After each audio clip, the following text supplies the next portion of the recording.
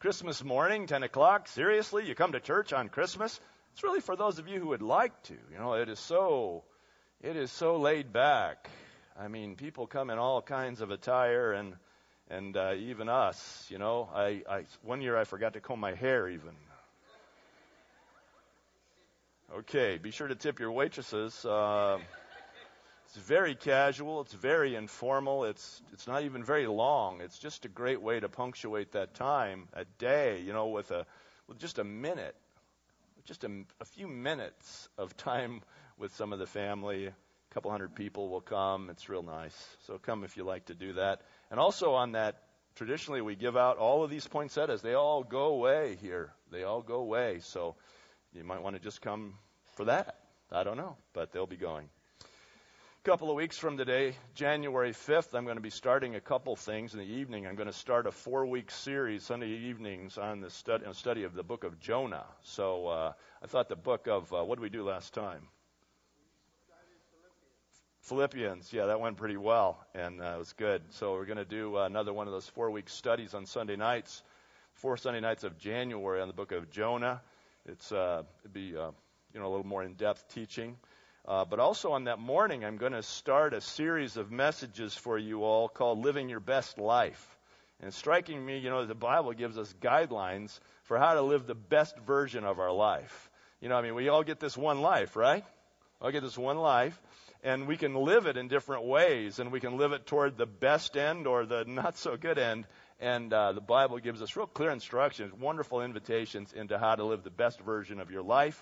And it's something that you can start at any point in your life, as we're going to see in the Scriptures. It's never too late to start living the best version of your life. It's never too early to begin living it. So we're going to start that also. So that's a little news of what is to come. This is how the birth of Jesus Christ came about. His mother Mary was pledged to be married to Joseph, but before they came together, she was found to be with child through the Holy Spirit. Because Joseph, her husband, was a righteous man and did not want to expose her to public disgrace, he had in mind to divorce her quietly. But after he had considered this, an angel of the Lord appeared to him in a dream and said, "Joseph, son of David, do not be afraid to take Mary home as your wife, because what is conceived in her is from the Holy Spirit. She will give birth to a son, and you are to give him the name Jesus, because he will save his people from their sins." All this took place to fulfill what the Lord had said through the prophet. The virgin will be with child, and she will give birth to a son, and they will call him Immanuel, which means God with us. When Joseph woke up, he did what the angel of the Lord had commanded him and took Mary home as his wife. But he had no union with her until she gave birth to a son, and she gave him the name Jesus. Some of you are already saying, "Hey, wait a minute, that's the same passage you read and taught from last Sunday." You're right, because catch this, there's more. Much more. There's more to this. Last week we were drawn into the thought that Jesus had two names. Jesus, which in Greek is Jesus, in Hebrew is Yeshua, which is the significance of that is that name means that Jesus came to provide full forgiveness for all of our sins before a holy God. That's what his name means, Jesus. But that he also had another name, a second name, a middle name, a last name. Think of it however you like. But he also had a name, Immanuel. Immanuel, which means what? It means God is with us. And that shows us that not only does Jesus come to save us from our sins so that someday we may enter heaven, but that he desires to indwell us now and for us to experience his dynamic presence in the here and now. This is God's plan. This is why he came. We also visited the truth that when we do authentically encounter the presence of God, then something called joy will emerge as a result. That according to Galatians chapter 5, joy is one of the essential elements of the fruit of the Spirit. And that when we experience God in the present reality and power of his Holy Spirit, then we will begin to heavily traffic in joy. We also noticed last week that there's some important distinctions between the concepts of joy and happiness. That while happiness is circumstantial and externally driven, joy is abiding and it's internally driven. It begins on the inside with your relationship with God. That while happiness is often fragile and fickle, joy is the opposite. It's durable. It's sturdy because it's built on God. It's not built on what's happening. That while happiness is dependent on our ability to engineer our own favorable circumstances for ourselves, joy is dependent upon God's ability to remain sovereign in any and every circumstance. And it is the nature of God to be sovereign. He can't not be sovereign. Happiness is a positive state of mind derived from the pleasure of favorable circumstances. Joy is a positive state of mind built on the confident knowledge that God is in control in any and every circumstance of our lives. Yeah? What a difference. A lot of feedback this week on the power of that distinction between joy and happiness. It's joy that God promises through His Son, Jesus Christ. You will experience seasons of happiness, and you're going to have seasons of distress. But joy abides. Joy is always there for the taking. Joy is always there for the having, because it's built on God. Remember your joy. Remember your joy. Are you in a season of happiness? Then remember your joy. Don't get sucked into the happiness and forget your joy. Are you in a season of distress? Remember your joy. Your joy is still there. The Bible says there shall be weeping for a season, but joy comes in the morning. Remember your joy. Well, today I'd like to develop one more important aspect of the name Immanuel, which I hope will be a blessing to you and help you in your walk with God. I'd like to talk with you about something we could call the Immanuel Experience. At the center of the gospel is the message that God is among us, yeah? That's the center of the gospel, is that God came, that God's among us. But not just to stand next to us, but if you keep reading the whole witness of Scripture, God didn't come just to stand next to us, but to invade us, to indwell us, to overtake us, to get on the inside. And the significance of the name Immanuel is essential for understanding even what the gospel means. We have made it so much about salvation in terms of forgiveness from our sins, which is a critical element.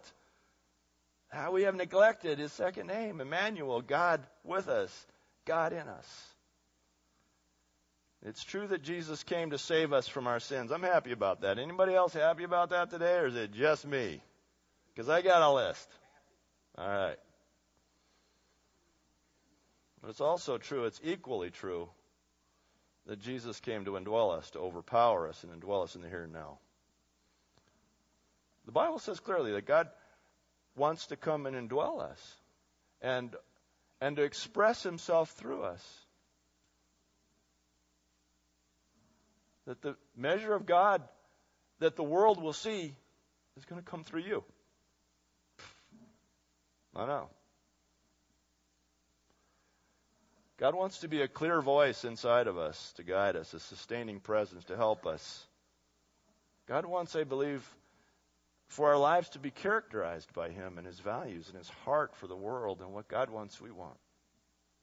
And this is the very thing, this experience of the presence of God, that I just want to call the Immanuel Experience. Interested? Are you interested? Thank you. Just be happy it's not snow. So how do I get there? How do I begin to have this Immanuel experience? If the gospel is about being saved for heaven and authentically experience the presence of God right here and now, how do I do that? Well, as you can imagine, the answer is a long one, could be a long one. But the short answer is simply this, and it will mean more to you than others. The short answer is practice the disciplines. Practice the disciplines. And that means something to some of you. Maybe, what are you talking about, practicing the disciplines? Believers around the world have for centuries been responding to the witness of Scripture and the move of the Holy Spirit and trying to answer this question. And in the process, have developed a series of practices called the spiritual disciplines. They include things like prayer and fasting and worship and confession and study and silence and solitude and simplicity. And the list of a dozen or more practices that you would call spiritual disciplines, this is your path. This is your methodology to experience the presence of God. The best book I can recommend to you on the subject of spiritual disciplines, and it's a great place to begin because it starts from nothing, is a book called Celebration of Discipline by Richard Foster. This book changed my life 30 years ago. But before you go off and rush off and buy that book thinking it will finally bring you close to God, you need to answer two critical questions. There are two critical questions that you need to answer before you will ever have the Immanuel Experience. Say, what are the two questions, Tom? Come on. Say, oh, wise one, what are the two questions? Come on, give me something here. This place is really tight today. Come on. You have studied so hard and so long. Two questions. Number one, do you believe that God wants you to experience His presence in amazing ways? Or do you really believe that such things are reserved for a select few? That's your first question. Do you really believe that the God of the universe wants to come to your house? Or do you believe, no, I believe there's a God of the universe, and He comes to some, but, I'm kind of the rank and file, and probably not going to happen in my world. This is the first critical question. Do you believe it? Do you believe it? Because whether you believe it or not, it doesn't change the fact of whether or not it's true. A thing is either true or it's not true, right? But whether you believe it makes a difference to your world. I mean, whether or not you believe an airplane can fly doesn't change the fact that they fly, right? Well, I don't believe that.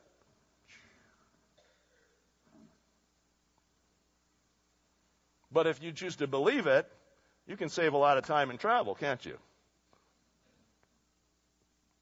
It's the same with this stuff. Whether or not you choose to believe the witness of Scripture does not change whether or not it's true. It's either true or it's not true.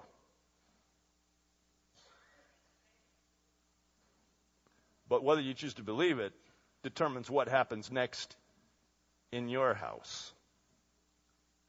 So do you believe that God wants you to experience His presence in amazing ways? I mean, are you buying this? Or do you say, there's a bit of that, but I think that's kind of reserved for the special people? That's question one. Because you can practice those disciplines all day long, and if you don't believe this, it's just going to be religious emptiness. Don't do it. Question two, ask me what it is. Good, that's better. Question two is, do you believe that the way into God's presence has been fully paid by Jesus Christ? Or do you really believe that there is still more for you to do in order to be worthy to experience God? Do you believe that the way into God's presence, first, is for you, intended for you, and second, the price of admission has been fully paid? Or do you think that, you call on the name of Jesus, but there's a bunch of other stuff I got to do to really get that? These are the two critical questions for you to ask yourself. And unlayer your answer. Because some of you can come back with the right answer. But really? Are you just coming back with the right answer? There's a lot of social pressure in any church, the pressure to fit in. I don't like that. But it's true. It's just a sociological phenomenon. There's a lot of pressure to fit in. So be careful you're not coming back with the right answer because it's the right answer. I want you to ask yourself deeply, do you believe the answer you're giving? That experience is for you and that it's fully paid by Jesus.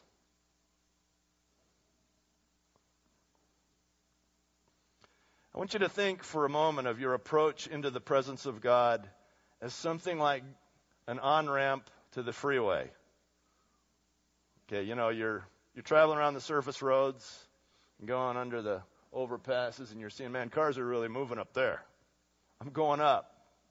I want you to think of your entrance into the presence of God like approaching the on-ramp to the freeway or expressway or whatever you were taught to call it when you were short.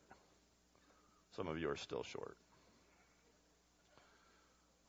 I think there are a couple of questions I'd like you to entertain in this scenario. The first question is this.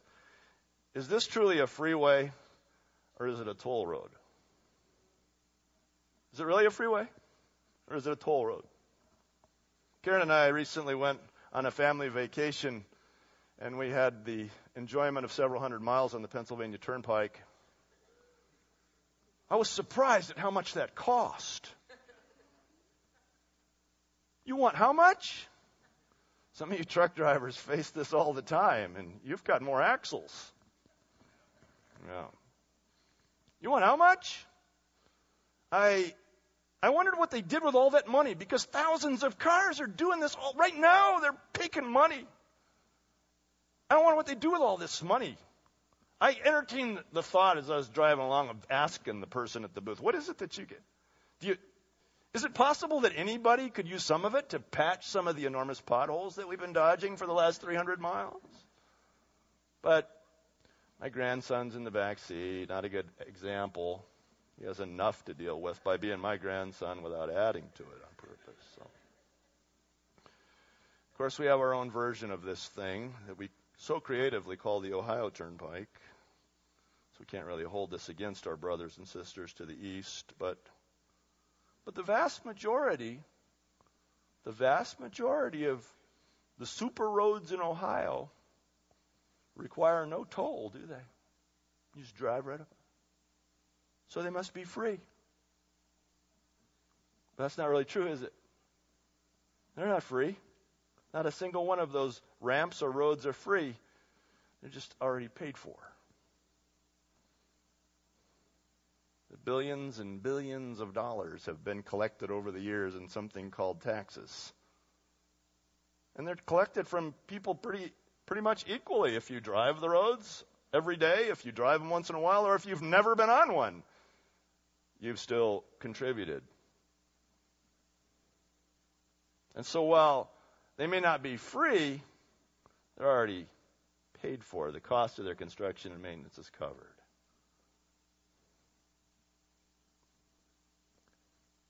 Access to the presence of God isn't free. It's just fully paid for. Jesus Christ, who was God in the flesh, was born of a virgin, lived a sinless life, voluntarily died a perfect death, experienced a powerful resurrection, and ascended to the right hand of the Father, where he sits enthroned in majesty and intercedes for my sins and for your sins and for the sins of the world.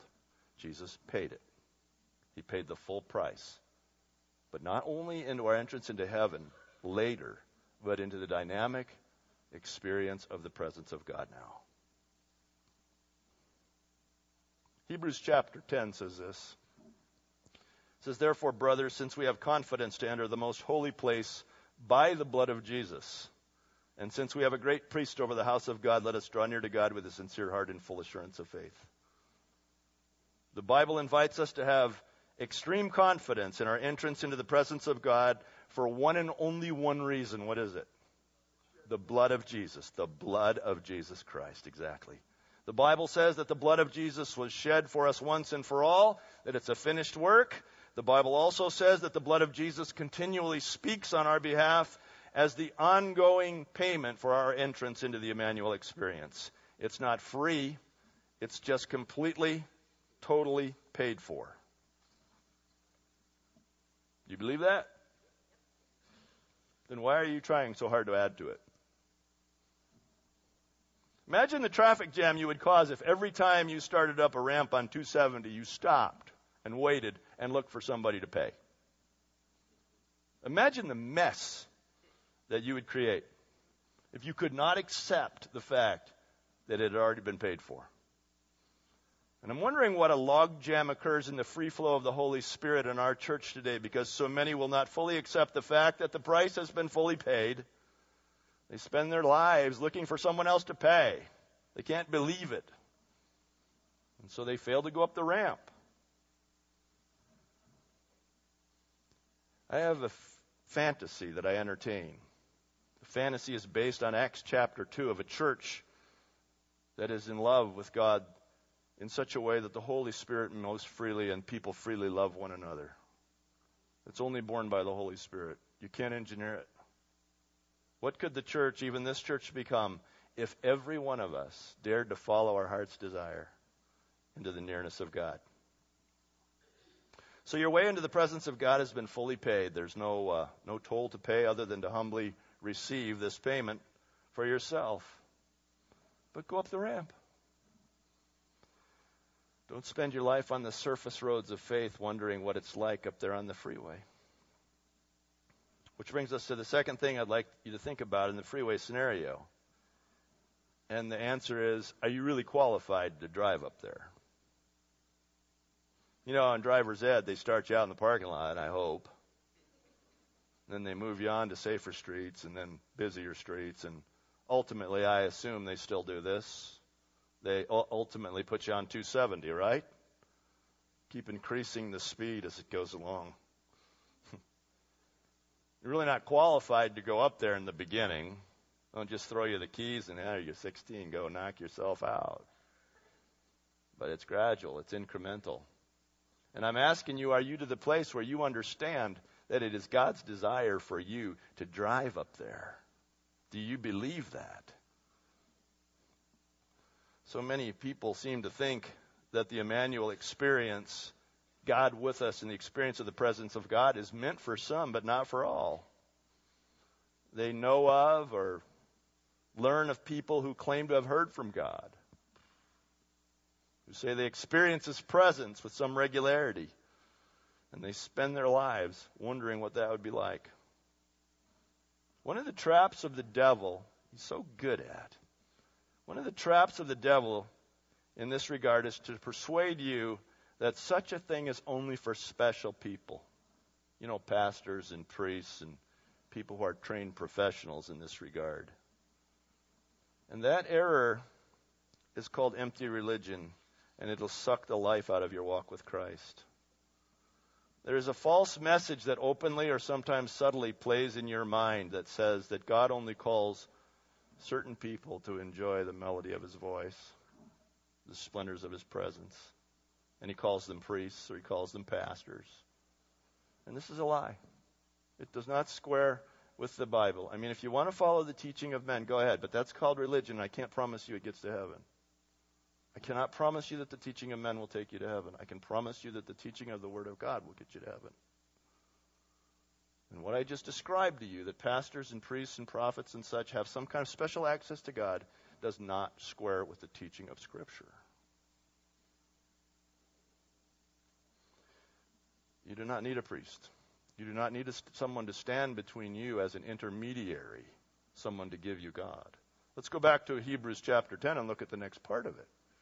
Therefore, brothers, since we have confidence to enter the most holy place by the blood of Jesus, and since we have a great priest over the house of God, let's draw near to God with a sincere heart and a full assurance of faith. Since we already have a great priest over the house of God, and if you keep reading Hebrews, you discover that the great priest is Jesus! I said Jesus!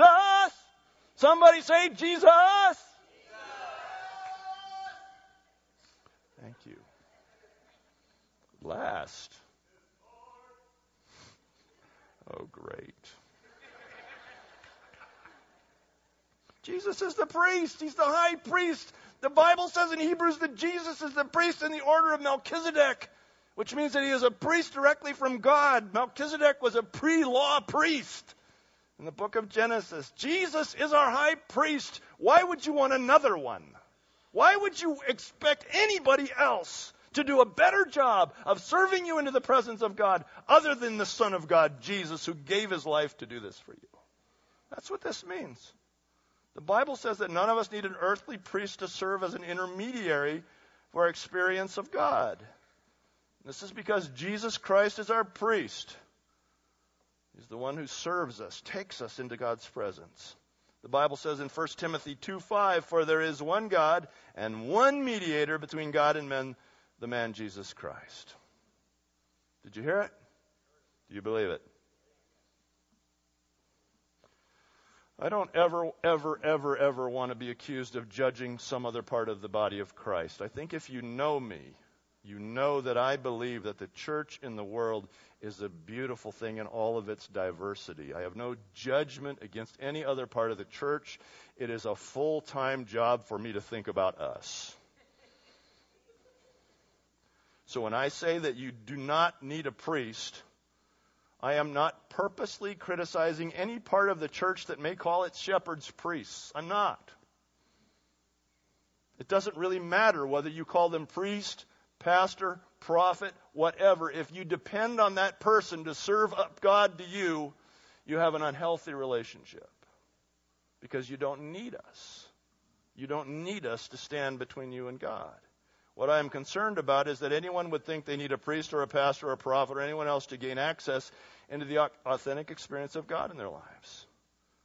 You don't need us, and there's great danger in thinking that you do.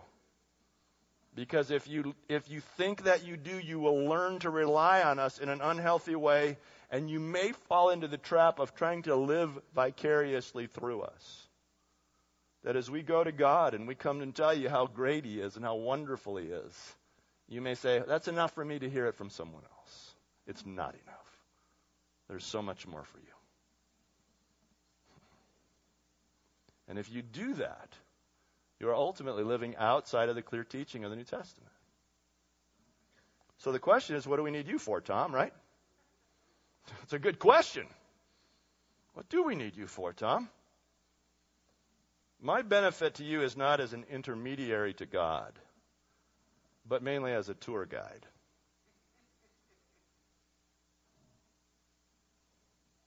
While you do not need me to go and see God,